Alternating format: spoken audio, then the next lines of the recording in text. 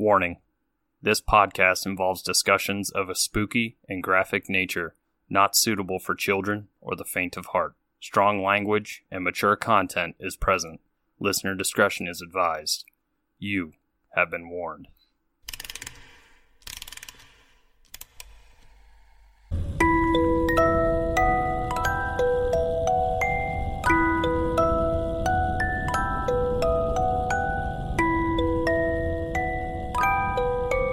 Hey there, spooksters, and welcome back to another episode of Three Spooked Girls. It is your host, Jessica, and as always, I am joined by my favorite ghoul friend, Tara. Hey, spooksters. It is another episode this Spooktober, and we are coming at you with some creepy true crime editions this fall. Spectacular.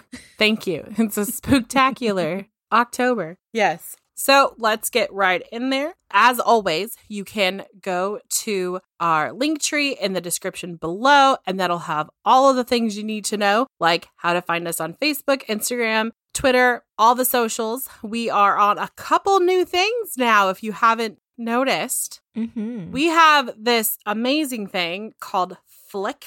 And it's so that you can come chat with us about the episodes. We're going to tell you what days that we're going to spend dedicated to talking about that episode. So you can come in and chat with us during a designated time so that you have our attention. It's going to be great.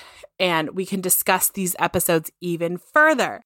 And so that's great. And coming up at the end of this month, on October 29th at 5 p.m. my time, so Pacific Standard Time, we are going to do our first ever Podbean live stream. So what you need to know is if you want to hear a live audio stream, you need to go and download Podbean. If you haven't already, it's a great place to listen to your podcast. And once you do that on October 29th at 5 p.m., we are going to come at you live streaming and you'll be able to chat with us during the episode. It'll be kind of like our live stream in Facebook, but it's going to be hosted on Podbean, which is exciting. Yeah, I'm super excited. It looks like a cool little setup, so it should be fun. And we got some spooky tales to talk about. We saved them for you for this live, so you're definitely going to want to check it out. That's all the business we have for this week, but let's talk about what the drinks we have. So since it's a spooktacular holiday season, I decided to come at you with something that kind of describes the characters in which we are going to be talking about tonight. The name of this drink is Black as Your Soul. Ooh. Right? You make it with lemonade, Bacardi Gold, a dash of activated charcoal, 5 blueberries, and it says to garnish with a bat. And at first I was like, what the fuck? But then I realized, like, looking at the picture on Pinterest, it was like a little cute bat stirrer. Oh, how cute. Yeah. So if you want to know that, we post it a couple days after. I believe it's on Tuesdays, so tomorrow. You can find that where you can get this fantastic drink and find out where it came from. What are you drinking today, Tara? I picked up Prophecy's Red Blend just because I love their Greek mythology type feel on their labels. They're super pretty. Ooh. You guys might have seen the canned wine I posted a while ago, but it's fall, so I had to go back to red. So it's a good one. It's a staple, and it's pretty affordable. So if you guys haven't tried it, go pick it up for sure. Yes, the season of white wine has ended, and we have now moved into the wholehearted bodied drinks. Yes, unless you're like me and I drink red all year round. It's fine. It's true. A lot of people drink red all year round, but a lot of people also take the summer to indulge in the whiter grapes. True. I actually, for me, I don't really like red wines all that much. I like white wines, but there have been some red wines that I'm like, ooh, I like this. Yeah. Here's the thing. With me and red wine, my boss has to pick it for me. My boss is an excellent wine picker. So if she picks it and she describes it to me as something I would enjoy, then I typically do like it. Nice. I have to ask her, am I going to like this? No? Okay, I won't do it.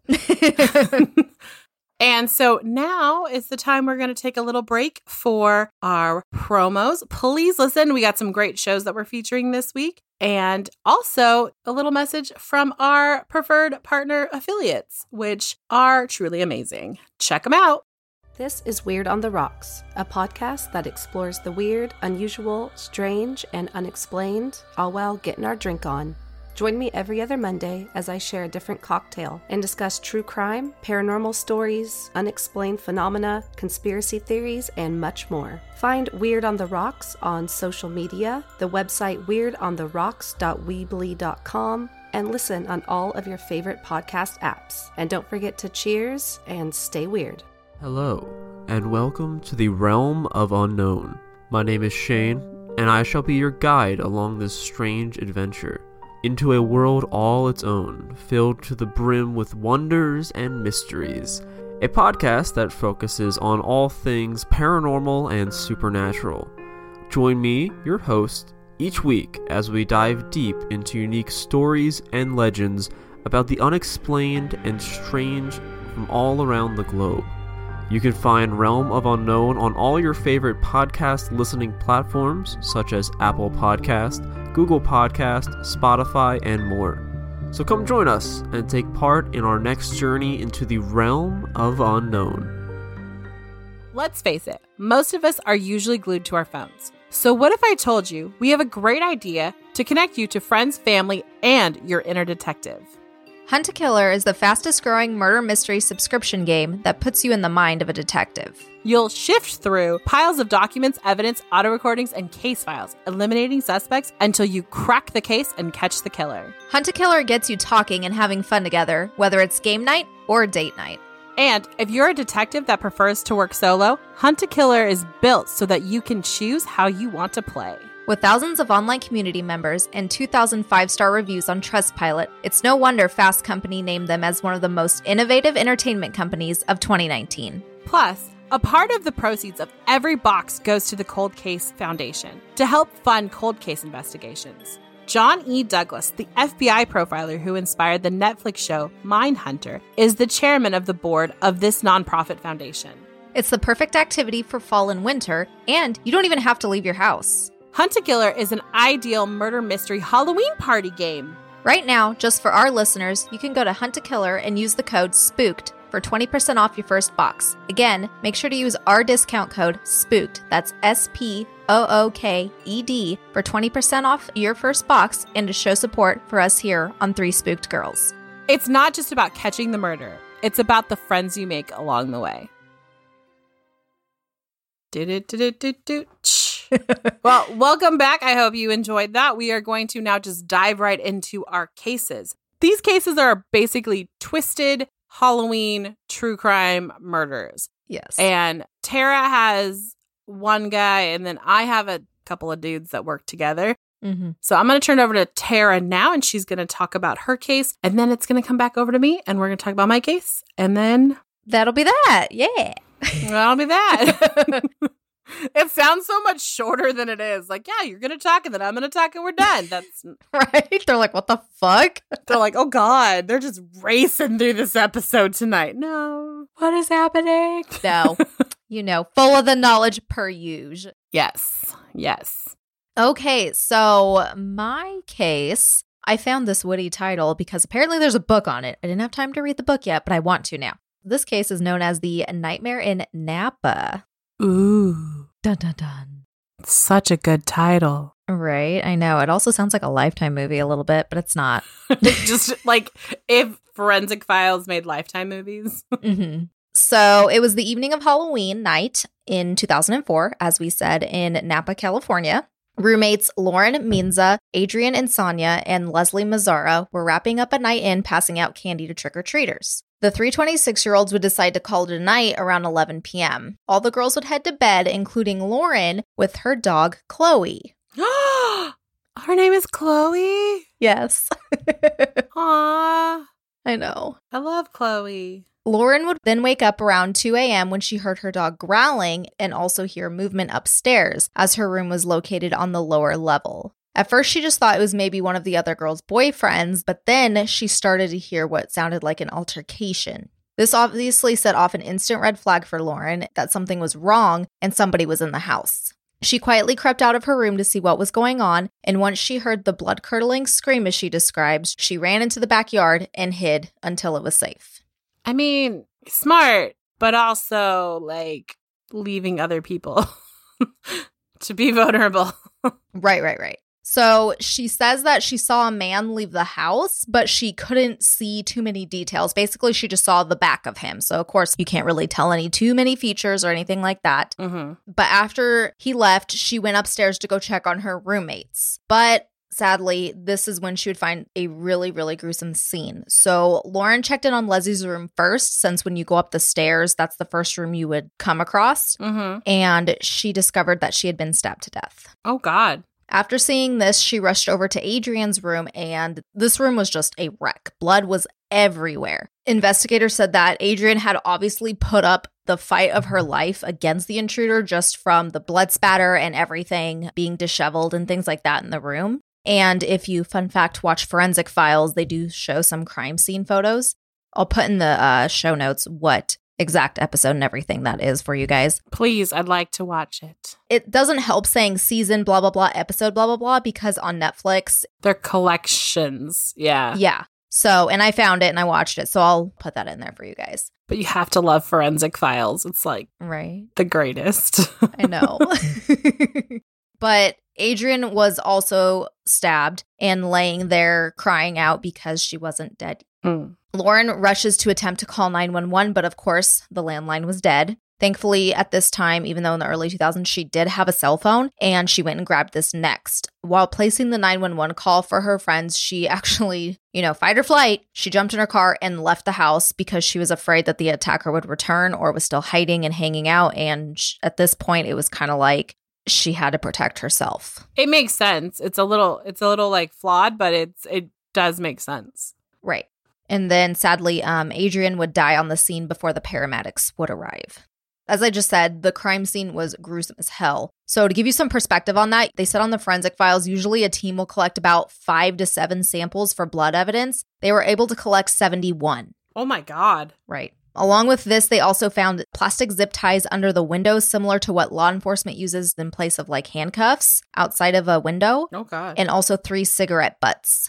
2 of those were in front of the house and 1 in the backyard. This would suggest early on that the attacker may have been casing the house, kind of biding some time, waiting to attack. Got it. So while authorities conducted their investigation, it appeared that Leslie had been attacked first and was also in bed when she was attacked. So she was probably sleeping, was waking up as soon as she was stabbed. And they also found blood on the outside of the house, suggesting that the attacker had cut themselves when they were in the altercation with Adrian. She was fighting back and stuff like that. So they figured that they may have slipped with a knife or, something like that, and then accidentally smeared it on the wall. And it was also on a right wall. So that suggests that they were right-handed. That makes sense. As far as potential suspects go, right off the bat, Lauren said that the girls had no known enemies. It's that typical, they were very well liked, they were popular, etc., etc. Leslie was a tour guide at a winery, and Adrian was a civil engineer for the Napa Sanitation District. They were both very well liked. So it did kind of make things difficult at first, but they did have a couple people of interest in the beginning. So one was Leslie's ex-boyfriend's father, very specific, but he had essentially been harassing her by calling her a ton before she moved to California. She's originally from South Carolina. I don't know if it was like he was just being like, why did you break up with him? Are you going to get back together with him? Things like that. Basically, all they said was like he was contacting her a fuck ton after she broke things off with the ex. But it was also said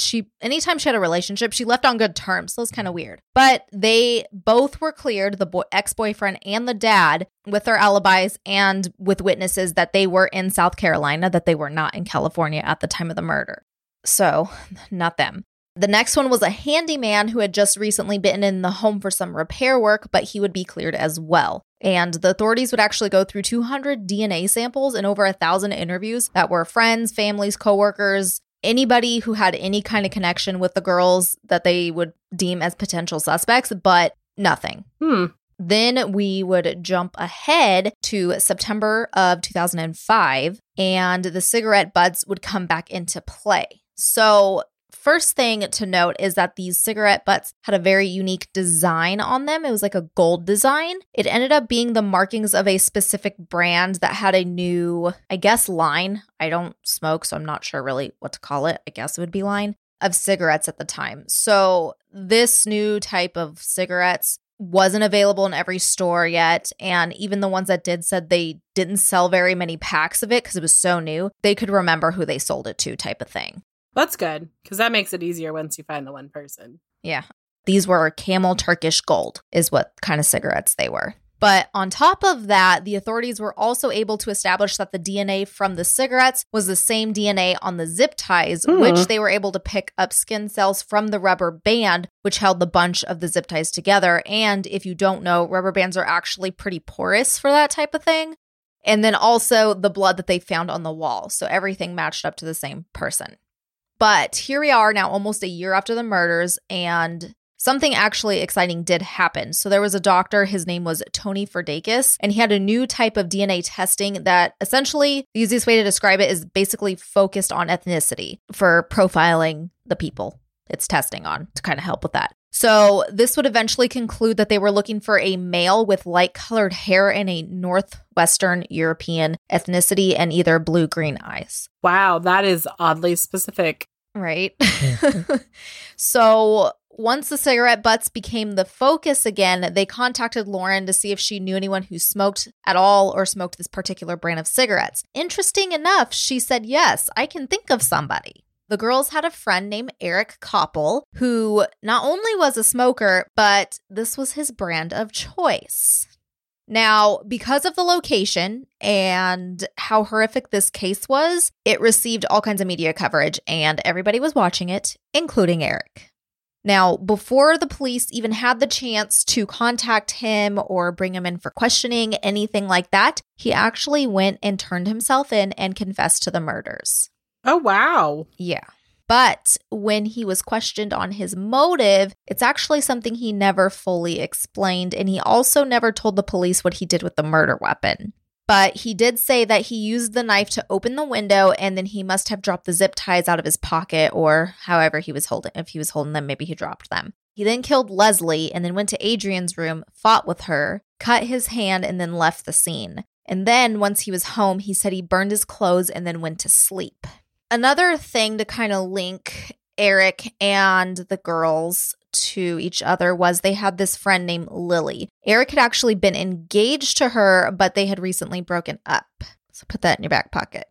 Well, coincidentally, the next day after the murders, Lily called Eric to tell him what had happened. And of course, he took this as his opportunity to swoop in and get back in the good graces with Lily and went over there to console her. Oh. Right? Now this will play into a theory in just a moment. It's not really clear why Lauren was spared. Maybe he didn't know about the downstairs bedroom, or maybe he didn't know she even lived there. It's not totally clear because, like I said, even in the most recent updates, he's never straight up said his motivation. Basically, we just kind of have theories and what other people say to kind of guess as to why. Interesting enough, before his confession, Lily and Eric actually ended up making up and got married in February of 2005. Oh. And on top of that, they asked Adrian's mom to be a part of this ceremony and to read a scripture from the Son of Solomon. And Adrian's sister was also a guest at the wedding. Wait, what? Yes. So they were at the wedding because they were all friends. That's a whole new level of sicko. Because Lily and Adrian actually worked together, so they were really, really close, which makes it even more fucked up as we go. Lily never suspected Eric to have been the killer, which even the worst of the worst, a lot of the time significant others are usually fooled and have no idea. I mean, hello, Ted Bundy took a little bit. Very true. Yes. So, not too surprising. But like I mentioned, our fave forensic files earlier, when I watched that episode, there was a theory because Adrian's mom was actually one of the people they interviewed during this episode. She said that Adrian and others had been telling Lily that she could do better and she needed to break things off with Eric and things like that. Eventually, like I said, they had broken up for a while, whether it was because of that or something else, who's to say? So on the night of Halloween, Eric actually ran into Lily at a party, and witnesses say that the two had gotten into an argument. Supposedly, he wanted to get back together and set a new date for their wedding, but she just wasn't interested. So he ended up admitting to the police that he was drunk and that the fight added fuel to the fire of him just being pissed the fuck off. So essentially, this fight would be what, if you're going with this, which in my head makes sense, kind of added to be like, okay, let me go fucking kill Adrian because it's her fault why I lost the love of my life, etc., etc. So that's what makes the most sense in my mind. On the other hand, when he went to court, it was presented that he had a lifelong battle with depression and also suicide. They also tried to say that in men, depression can manifest rage, which is what led him to following through with the acts of these murders. So instead of wanting to kill himself, he decided to kill his ex-fiance's friends? ?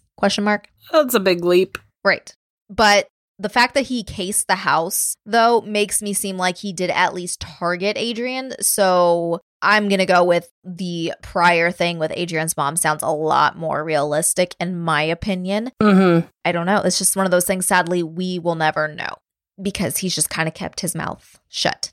Maybe never. He might tell eventually. I mean, eventually, but as of this point, 15 years later, he has not said shit. Allegedly, he was claiming that he had actually planned to kill himself, then last minute decided to go and confess to the murders instead. Got it. But either way, it was never confirmed by the authorities to the, quote, true motive of these murders. But I'm just saying, it seems very probable that something like that did happen, kind of thing. Some people also have these wild theories that he, they broke up or whatever, and he was secretly attracted to Adrian, and then it caused issues, and then he just got this rage, and that's why he killed her. But that's just so outlandish. I mean, I guess it could happen, but it's just, I don't know. It just seems like this is much more probable, the thing with the story, her mom kind of put out. Yeah. And then it's also the question of why did he kill Leslie too? He was drunk. So, he could have not been thinking. Obviously, he wasn't thinking. So just like, well, I don't need any witnesses, especially if he thought it was only those two in the house. So he kills one to get her out of the way and then goes after Adrian. Or here's my thought on that, is that he went into Leslie's bedroom thinking it was Adrian's bedroom, and then goes to attack her, realizes it's not her, but can't stop the attack, so has to continue the killing. Also, I have another theory that if he just targeted Adrian, it might look a little suspicious that this girl died and it's the only one in a house full of 3. True. We also don't know if he didn't run downstairs and realize that the other girl wasn't there. Because she was outside. He could have went in her room. You never know. Exactly. And then be like, shit, and then go back out the way he came in. Yeah, very true. Either way, in December of 2006, Eric pled guilty to 2 counts of first-degree murder. He was then sentenced to 2 life sentences in San Quentin without parole, and that's where he still is today. And that's really all the updates on there. As far as Lauren, there was updates that she had relocated to Los Angeles and is doing well. And she actually liked being in the bigger city because she actually felt more safe. And even though it's kind of crazy because people would think, wouldn't you feel safe in a smaller town? But no, this happened in a smaller town. So she kind of feels more safe in the hustle and bustle of a bigger area surrounded by more people. And that was really the last thing from her. I agree with that sentiment. Sometimes when you're in a small town, I grew up in a very rural area. Right. The thoughts that go through your head is if someone were to attack me, no one would hear me. Being in a large city, someone will hear you. It's whether they act upon it. Exactly. Very kind of quick and to the point with my case this week. But when I read it, it was just like, oh my God, just fucked up. And just, I can't believe that they invited one of the victim's moms to not only come to the wedding, but to essentially be in the wedding when he knew what he did. Just kind of illustrates what kind of fucking monster he was. So. Right. And it doesn't sound like he had an issue with her doing it either. No, it doesn't seem like it at all. And I know until we came across the original article we read it in, I had never heard of this case before. And me either. We like to share these lesser known ones. So that is my case on the nightmare in Napa. So I am going to kick it over to you for our bigger case this week. It's kind of well known, but kind of not well known, if that makes sense.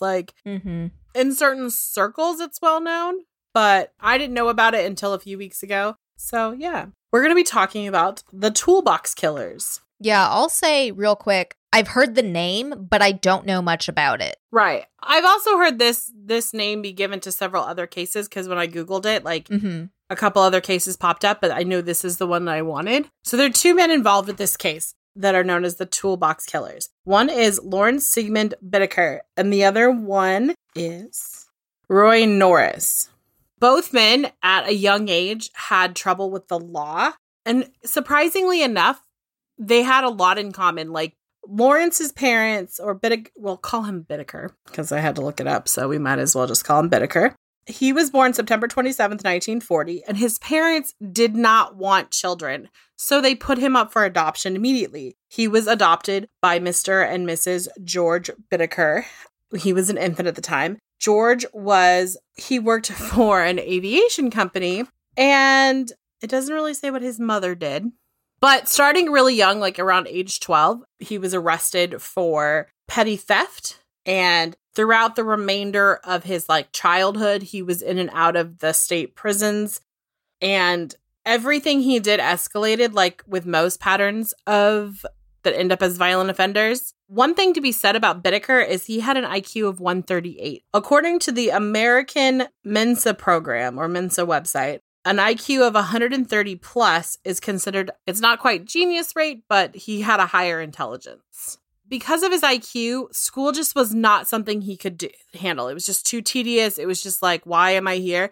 So he dropped out of high school. Okay. And he just kept doing stupid shit and getting arrested throughout his life. Now, Roy Norris had kind of a very similar upbringing. He was born February 5th, 1948. He was conceived out of wedlock, but his parents, during that time did not want to seem like the hellions and deviants they were, so they got married. His extended family lived close by. His father was a scrapyard worker, and his mother was a drug-addicted housewife. Oh, that's great. Right? Because of her addiction, Norris was in and out of foster care. At the age of 16, he sexually harassed a female family member by saying some suggestive stuff to her, which then she turns around and tells his dad, and his dad is like, I'm going to beat the shit out of you. And what does Norris do? He steals a car, and he decides to drive, because they lived in Colorado. He decided to drive through the Rocky Mountains, and he was going to kill himself by injecting air into his artery. Wasn't successful, and he was, Tara's face is just like, holy shit. We escalated quickly. Right? It was like, I just said something dirty to my cousin who's in her mid-20s, and my dad's going to beat me, and now I tried to kill myself the Omen style. Okay. It's fine. It's fine. At this point in time, since he was 16, he was apprehended as a runaway and returned to his parents, which was not good. Norris dropped out of high school because I don't think Norris was as smart as, say, Bittaker was. I just think that Norris was just like, I'm done. Mm-hmm. And he joined the Navy in 1965 and actually was deployed to Vietnam while he was enlisted. And so that was in 1969. And he went to Vietnam, and while stationed there, he decided to start experimenting with heroin and pot, and he got addicted. Okay. So a few years later, he was honorably discharged, because apparently in Vietnam, you could be addicted to heroin and still serve in the military. Oh, all right then. I mean, I don't know what they were doing, but... Right? Right. It's funny because, here's the weird thing. So my dad was in the Navy, and he got out, I think, in 1964, 65. Mm-hmm. And he was stationed in San Diego. So there's a little possibility these two people overlapped. That's crazy. Creepy. Over the next few years, Bittaker's crime, like I said, escalated. He had several robberies, and he was arrested for a few, but it escalated in 1974 when he was arrested for an assault and attempted murder of a store clerk who was a young supermarket employee by the name of Gary Louie. And he accused Bittaker of stealing, and Bittaker was like, I'm fucking going back to jail. Stab, stab, stab. Oh, fuck. But Gary survived the attack. Jeez. And this is when he was sentenced to serve time in the California Men's Colony in San Luis Obispo. So he's there. And Norris kind of didn't really go the whole traditional rob route. He went more the rape route. Oh, no. Yeah. Buckle in, people. Over the next few years, he was charged with several rapes. He was actually institutionalized for about 5 years. And when he was in the military, he was diagnosed by a psychologist with severe schizoid personality disorder, which I think is like, at the time in the 70s, was like schizophrenia or like bipolar, that kind of stuff. Okay. Mm-hmm. In May of 1970, he attacked a female student at the San Diego University campus. That was one of the reasons he went back. So he gets out, and very shortly after he's being released, he literally sees this woman walking down the street, and he goes, "Hey, do you want to ride?" And she says no. So he literally he's on a motorcycle. He gets off his motorcycle. He grabs her by the scarf, twists it, drags her into a bush, and then essentially threatens to rape her. She, fearing for her life, essentially doesn't resist the rape because she's thinking, like, if I just let him do this, he's going to go away, which he did. But then she pressed charges. Good. Sucks to suck, Norris, right? Right. And he was then captured, sentenced, and he started to serve his sentence at the California Men's Colony in San Luis Obispo. And if you recall, this is where our dear friend Bittaker is at right now. So the two men didn't meet for about a year, but when they met, they have this amazing connection because they're fucking sociopaths. Mm-hmm. When Bittaker met Norris, he said that he kind of like saw something in him. Now, I'm going to inject a theory right here. So Bittaker is 8 years older than Norris with a higher level IQ. Norris, I'm thinking, is just like your average Joe. So I think Bittaker is looking at this dude and is like, I think I can manipulate him to do what I want because he is kind of into the same kind of shit I am. Because Bittaker almost stabbed someone to death, and I think he may have enjoyed it a little too much. Ugh. You know. Mm-hmm. That's exactly what I was thinking as soon as you said that. Right. So I think there's a little bit of a manipulation thing happening here. Mm-hmm. So basically the two bonded over their crimes, and Norris began talking about how he was essentially a sexual sadist. He loved the whole concept behind like the torture of the rape. And for some reason, Bittaker was just like, well, not some reason. The dude's a fucking sociopath again. So, you know, Bittaker was like, this is cool. We should talk about what we're going to do when we get out. Ugh. So Bittaker makes a statement to Norris that's fucking creepy as hell. He says to him, you know, if I ever raped a woman, I'd probably have to kill her. Ugh. Right here, Norris. This is a quality friend. You should definitely hang out with him for the rest of your life. Just saying, like BFF material right here. They spent all of their time alone in prison, basically discussing how when they got out, they were going to rape and kill teenage girls because teenage girls are, you know, in the 70s are impressionable. Well, they're still now, but especially in the 70s, they were impressionable. They thought the world was safe and they could easily overpower these young girls. So in October of 1978, Bittaker was released. And this is the part that pisses me off. This is the 70s, and he obtained a job as a skilled machinist for $1,000 per week. Oh, wow. In the 70s, he's like fucking raking that shit in. He's got tons of money. Mm-hmm. So, you know, he's out there working for 3 months, waiting for his buddy Norris to come get the fuck out of jail or prison. And in January of 1979, Norris was released. They met up in February because it'd be way too obvious to meet up right in January. And they began to talk about taking their plans they had in prison and turning them into realities. So the one thing they realized they needed is some sort of transportation. So they bought a van. So they bought a 1977, which is like, I'm like, okay, this is really creepy. They bought a silver 1977 GMC cargo van that was windowless, had a large passenger side sliding door. And guess what the fuck they nicknamed this thing? Murder Mac. Oh, joy. Right? Because they're seriously deranged. They realized that this van was perfect for their crimes because they could essentially just pull up next to a teenage girl and open the door, and they could get her in the van without having to open the door all the way. To say these crimes were premeditated is a fucking understatement. Yeah, just a little bit. Mm-hmm. From February of 1979 to June of 1979, they picked up 20 hitchhikers, did not harm them, and just practiced luring women into their van. They used this time as, you know, research. Jesus. It's the R&D phase of their plans. They basically were trying different kinds of pickup lines, what makes women comfortable to get in their car. So they did this. So if you were one of those 20 women who took a ride from Bittaker and Norris and you lived, good job. Right? Jeez. They also were looking for the perfect place to commit said rapes and murders. And in April of 1979, they found the perfect little road. It was a road in the San Gabriel Mountains that was like a fire road. And it was secured and had a lock on it. So what did these two motherfuckers do? They went over and they took the lock off of it and replaced it as their own. So essentially, anyone else who drove up there wouldn't know the difference, but these two could just easily access this road.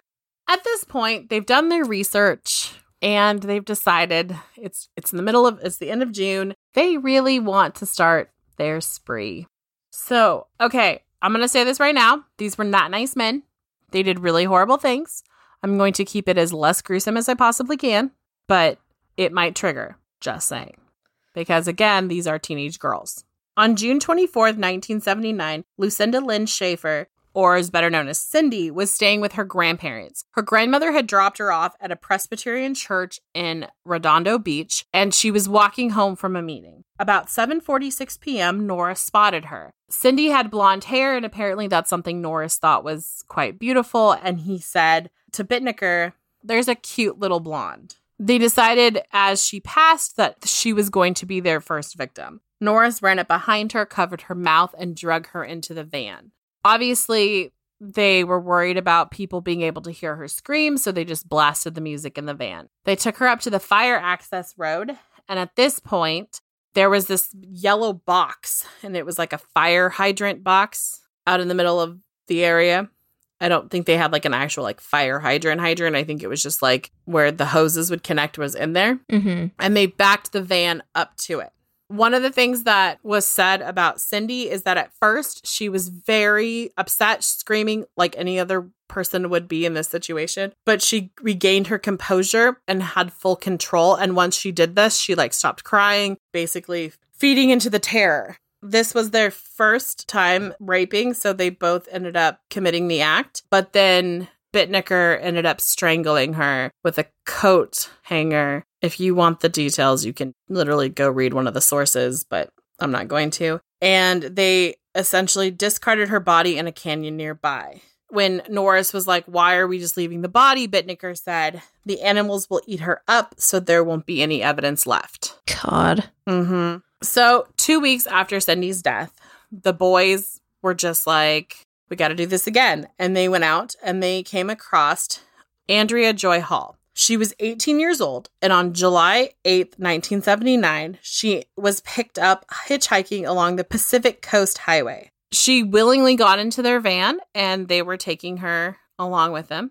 They had done this several times before and actually hadn't gone through with it. Essentially, they would trigger each other by, if they wanted to continue, by saying, "Hey, can you get me, do you want a cold drink?" And then the person would say yes. And they'd be like, "Okay, let's get one in the back of the van." So the victim would go to the back of the van and then Norris would attack, or vice versa, depending on who was driving. But most of the time it was Bittaker was driving and Norris was in the back. Mm-hmm. So this is what happened to Andrea. They took her to the same place as Cindy. They basically did the same thing, except for Bittaker, again, with his escalation, decided to take Polaroids of her. Mm. The thing is that Norris kind of starts taking this weird thing where he's not like, he's involved with the rape, but not in the murder. And he's really kind of like trying to talk Bittaker out of it every time. Like, do we really have to kill them? Can't we just let them go? Like with the first girl,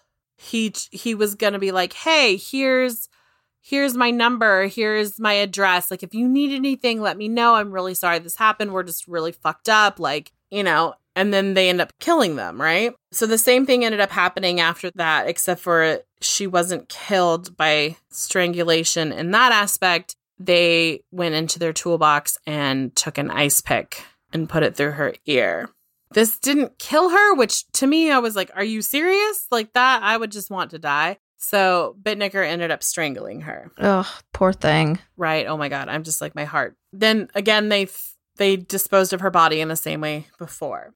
On September 3rd, 1979, Mind you, this all happened within 5 months of each other. Jackie Doris Gilliam, 15, and Jacqueline Lee Camp, 13, were hitchhiking to the beach when this van came up and asked them if they wanted a ride and some pot. The girls were like, sure, let's do this, because it was, summer of love, that kind of stuff. Mm-hmm. The girls noticed that they weren't heading to the beach, but to the mountains, so they started to panic. Norris then attacks Jackie, and we're going to call Jacqueline, we're going to call her Leah, because that's what everyone else called her. So Norris attacks Jacqueline, and Leah tries to get out of the van, but basically what happens is when she opens the door, Bittnicker stops it and then runs around and ends up punching her back in. Some people in a local tennis court saw him and said, what's going on? He's like, oh no, she's just tripping on acid really bad. Like, don't worry about it. They started to drive up towards where they normally would take them, but the van's AC was kind of broken. And so they decided to pull off where there was this like huge tree on the side of the road where they could back the van in and basically be in the shade and be unseen. This is where the men, because when they first pull over and ask the girls, they ask him how old they are, and they both say like 16. Well, they tell the girls, like, you have to tell the truth. Well, it comes out at this point that Leah is 13. So they're like, we can't do anything sexual to her because she's 13. They had to have some sort of a moral compass. Oh, God. Right. That's complete sarcasm for anyone who thinks I'm being serious. Yeah. So all of their attention of sexual assault was put onto Jackie. And essentially, it was basically 2 days worth. I wouldn't say like 2 days worth of consecutive, but essentially they were there. The guys took shifts sleeping. So then they drive these girls up and they take them out of the van and they're on this like trail. And the girls are in the van and Norris goes up to Bittaker and he's like, hey, like, do we have to kill them? Like, we could just let them go. They'll probably be very grateful we let them go and they won't say anything. And he's like, absolutely not. We have to kill them. They've spent 2 days with us. They've seen us, like, So Norris goes, okay, but can we like kill them quickly so that they don't suffer? And Bittnicker said, no, they're only going to die once. So what's the point? Wow. He's real class act, this mother. Mm-hmm. Mm-hmm. So essentially what happens is they take Jackie out of the van first. They basically tell her, like, this is your last time you're going to have to get out of the van before you go home. So she's complying. And then they do the ice pick and strangle her as well. And then they go and they get Leah out of the van. And Leah is essentially drugged up on sleeping pills. And she's very disorientated. And they were like, okay, again, this is the last time you're going to get out of the van before you go home. But Norris hits her in the back of the head with a sledgehammer. And then Bittaker ends up strangling her. The thing is that because she was 13, they had this big like conflict about her being like a virgin. So while he's strangling her, he yells, you wanted to stay a virgin, now die a virgin. So he's truly a horrible person. Seriously. So then they discard their bodies kind of close by near an embankment, but there was some rains between the time that this happened and then they were looking for the bodies, so they couldn't actually find them. Mm-hmm. On October 31st, 1979, which is what brings us into a Halloween murder, this is their last victim, and her name was Shirley Lynette Linford. She was 16, and she was essentially hitchhiking home from a Halloween party. This van pulls up near her, and she recognizes the driver. It's Bittnicker, and apparently she works at a restaurant, and he frequents the restaurant. So she, of course, trusted him. So she gets in the van, and Norris is like, hey, do you want some pot? And she's like, no, thank you. I'm a good girl. Not that smoking pot makes you a bad person, but like it was illegal at the time, Mm-hmm. And so she refused. And essentially at this point, Norris just fucking attacks her. And Bittnicker is like all excited and he ends up trading places with Norris and Norris ends up driving. Now, this is where this gets really, truly fucked up. So as this has happened during the last two cases with Jackie, they started to actually audio record what they were doing. And they were still taking Polaroids. So Norris is driving around just a little bit sporadically. And Bittnicker begins his assault and he starts to record what's happening. And of course, he's tormenting her and torturing her and violating her. And it's all being recorded. And she's screaming and she's, it's not a good thing. Essentially, after this, they go to do their normal thing where they would essentially go to kill her. And Bittner looks at Norris and is like, you know what? You haven't actually killed anyone and you need to kill someone. I think he was feeling a little lonely on his killing spree. So essentially, Norris then strangles her with a coat hanger. And it said that the coat hanger, the circle around her neck ended up being the size of a silver dollar. Oh my God. Right. They decided they didn't want to have their same MO when they got rid of the body. What they did is they threw it into someone's front yard, into a bed of ivy. Mm-hmm. Oh. Because they wanted to see what the press would do. What? Of course. Okay. So obviously there's people looking into these. Detective Paul, I believe it's pronounced Bynum, he was assigned to these cases. So they had no leads. This was really before forensic could come in and really help out. So they were kind of screwed, essentially. But in November of 1979, Norris meets up his old buddy from the men's colony as well by the name of Joseph Jackson. Now, Norris, this is where my theory has kind of come into play. So Norris has been raping and killing with Bittner, and he just meets this old buddy of his and then just tells him everything. This is what we've done. And Jackson, being the father of 2 teenage daughters, is like, holy shit, you two need to be off the fucking street. And goes and tells the police. He gets an attorney. He tells the police. He's like, hey. And at first they're like, sure, whatever. Mm-hmm. And then the detective Paul gets it, and Paul's like, wait, what? Now, the great thing about it is that these two had just been picked up for allegedly raping a woman on September 30th. It was in a hotel in Burbank, and she basically was able to point them out in the pictures. But when they were in the police lineup, she couldn't pick them out. I'm assuming there was some sort of Ted Bundy facial hair thing happening where they looked different, and she couldn't point them out. So Norris was released, but Bittner wasn't because he had pot in his pocket. So he was in there for violating his parole. So Paul, Detective Paul, who I really love throughout this case, and I'm really truly heartbroken of how this ends for him, he basically puts a tail on Norris. And on November 20th, 1979, he's arrested for violating his parole because when they see him, he's selling pot. So now they have these 2 people, and they start this investigation on them. And when they go to Bittner's apartment, they find 500 fucking Polaroids of teenage girls. Right. Not all of them bad. Some of them were just girls walking. They were. Oh, okay. Yeah. Not all of them were murdery, porn, slashy pictures. Some of them were literally just when they were doing their scouting. Mm-hmm. They also searched the van where they found the sledgehammer, a plastic bag full of lead weights, a book on police radio frequencies, a jar of Vaseline, 2 necklaces that belonged to their victims, and the tape recording of the abuse of Shirley Linford. At Norris's home, they found a bracelet that was Shirley's, and they found more Polaroids. So here's where this gets weird. So 10 days later, Norris goes, hi, I want to talk, and confesses everything. Just tells the timeline. And basically what he says is, I'll confess and I will testify against Bittner, but I get a lesser sentence. Death penalty off the table. Wow.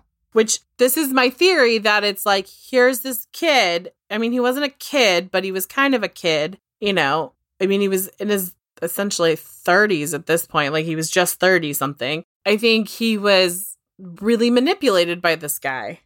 I mean, granted, he was already a crazy sociopath who raped people, but I don't think he would have ever escalated to murder.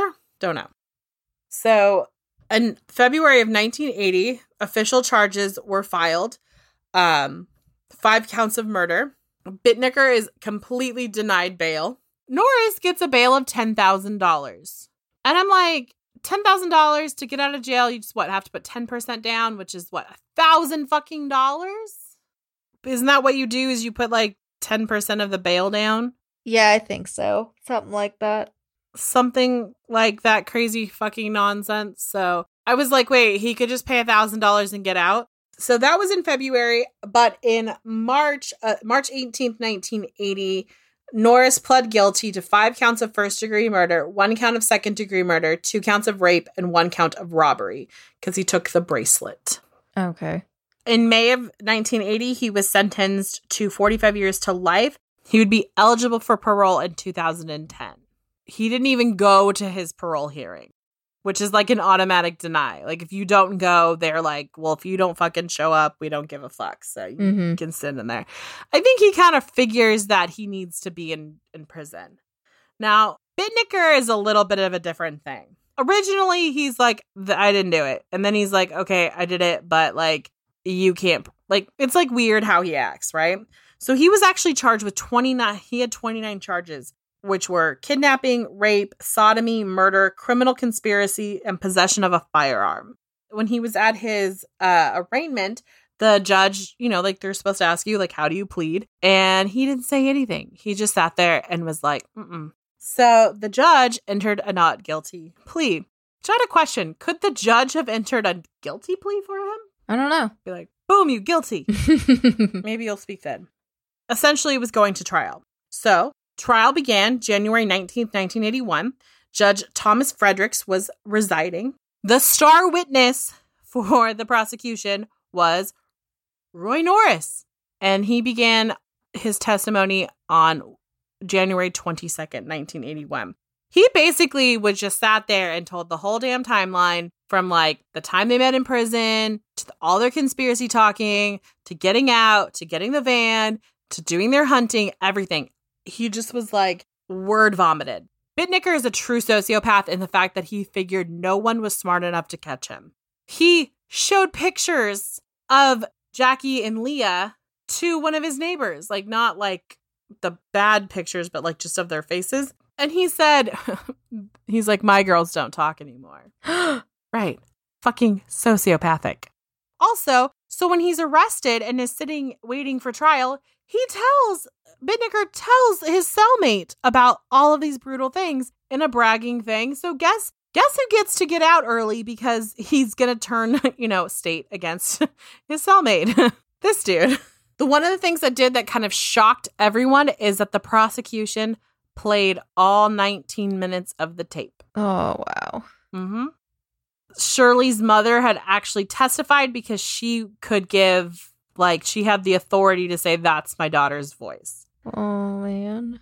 They played the whole thing. Several people because 100 people a day came to watch this thing. Mm-hmm. And several people ran from the courtroom. In fact, even the prosecuting attorney had to leave and the media ran up to him. There's a documentary that's in the sources, and it's a very good documentary because they're actually talking about the death penalty and where it is in the state, but they're using this case to show how it was overturned.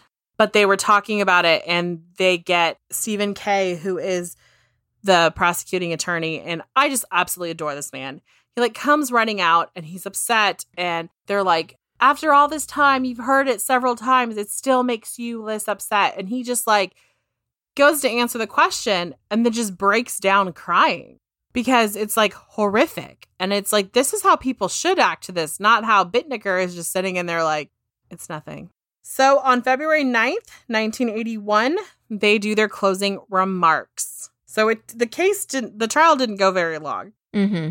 Stephen Kay, who as an attorney didn't necessarily think that the death penalty was good for all cases, apologized to the jury for asking them to make the decision whether he should be put to death because he understood the gravity of what he was asking them. The jury only deliberated for 90 minutes. My theory is they just wanted lunch, and they came back and they found him guilty of all 20 or all however many. On March 24th, he got his sentencing and he was sentenced to death. So I was like, wow, this is really, that was quick.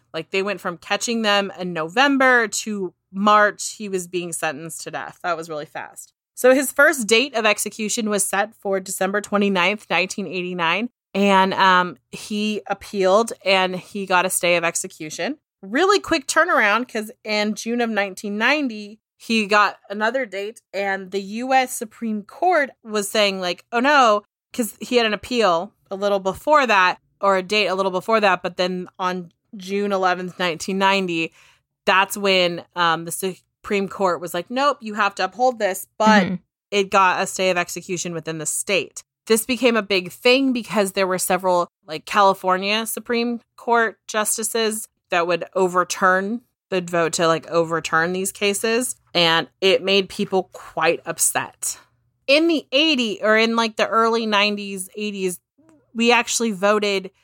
I didn't vote. I was too young to kind of like they were trying to get away from the death penalty. And there was like this weird thing that was happening because like for 25 years they didn't execute. And then they were trying to bring it back in California because like people like Charles Manson was getting a stay of execution, people like that. Basically, this mother, which is really interesting that your guy is in San Quentin because my guy is on death row in San Quentin. Yeah, I know. I was thinking earlier, I was like, we both picked people from California. So right. But they're not friends because Bittner is like one of those high profile cases. So basically, like he doesn't do anything else like with any other inmates. He just goes to his cell and then like they literally have to take him to shower. So, you know, and he's in like the gross cell area of San Quentin. Super isolated, yeah. Now, Bittner is kind of a dick, not just because of like the raping and the murdering, but because he's decided to use our justice system to kind of boost his case. He has filed 40 frivolous lawsuits against California Department of Corrections. These are ranging from everything from he's saying they've taken up to 250 pictures, like pinup pictures of girls off his walls, to the fact that they gave him like broken cookies and a soggy sandwich at lunch. God. By the way, did you know that if you file enough frivolous lawsuits, you can actually be like held accountable? No, I didn't. So he actually was brought up on charges for filing too many. There's a name. Sorry, I didn't write it down. I apologize. It was in the documentary.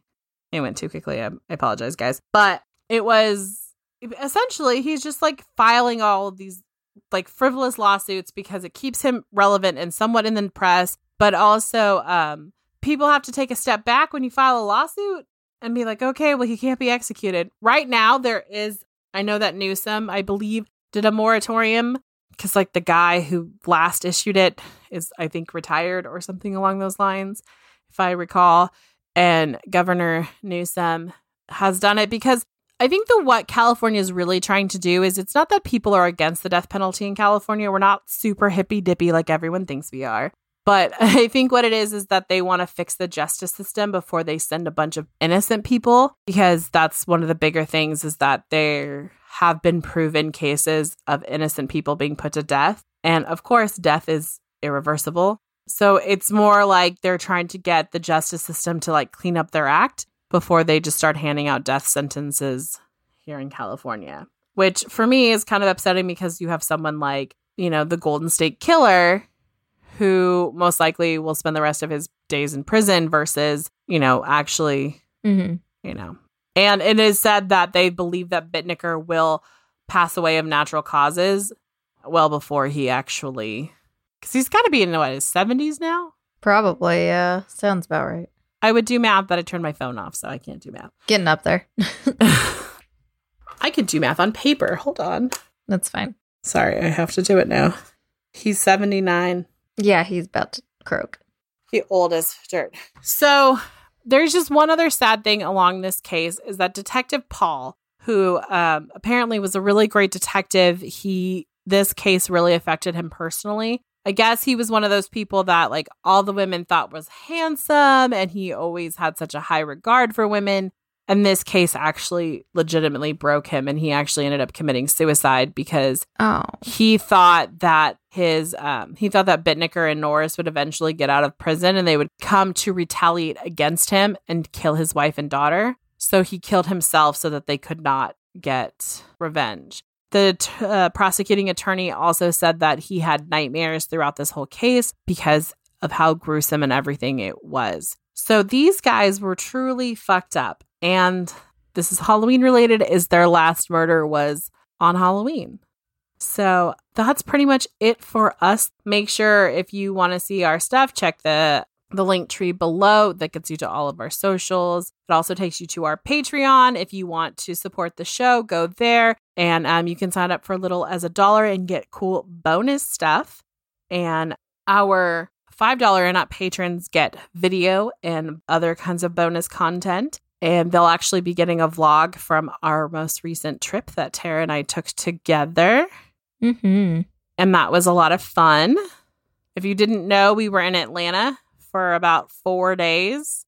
Did some really fun activities, met some fun people. It was amazing. We were at a podcasting conference, and Tara and I probably thought we were going to be the only people in our true crime and paranormal niche, but we met some wonderful other ladies who were just, the whole experience was fantastic because of them. And, because Tara and I spoke. Yeah, that was cool too. Yeah, that was awesome. That too. Yeah, and we have you to thank for that, Spooksters, because without you, we wouldn't have a podcast. And we love our podcast, and we love you guys. Yes. Bye. Bye, guys.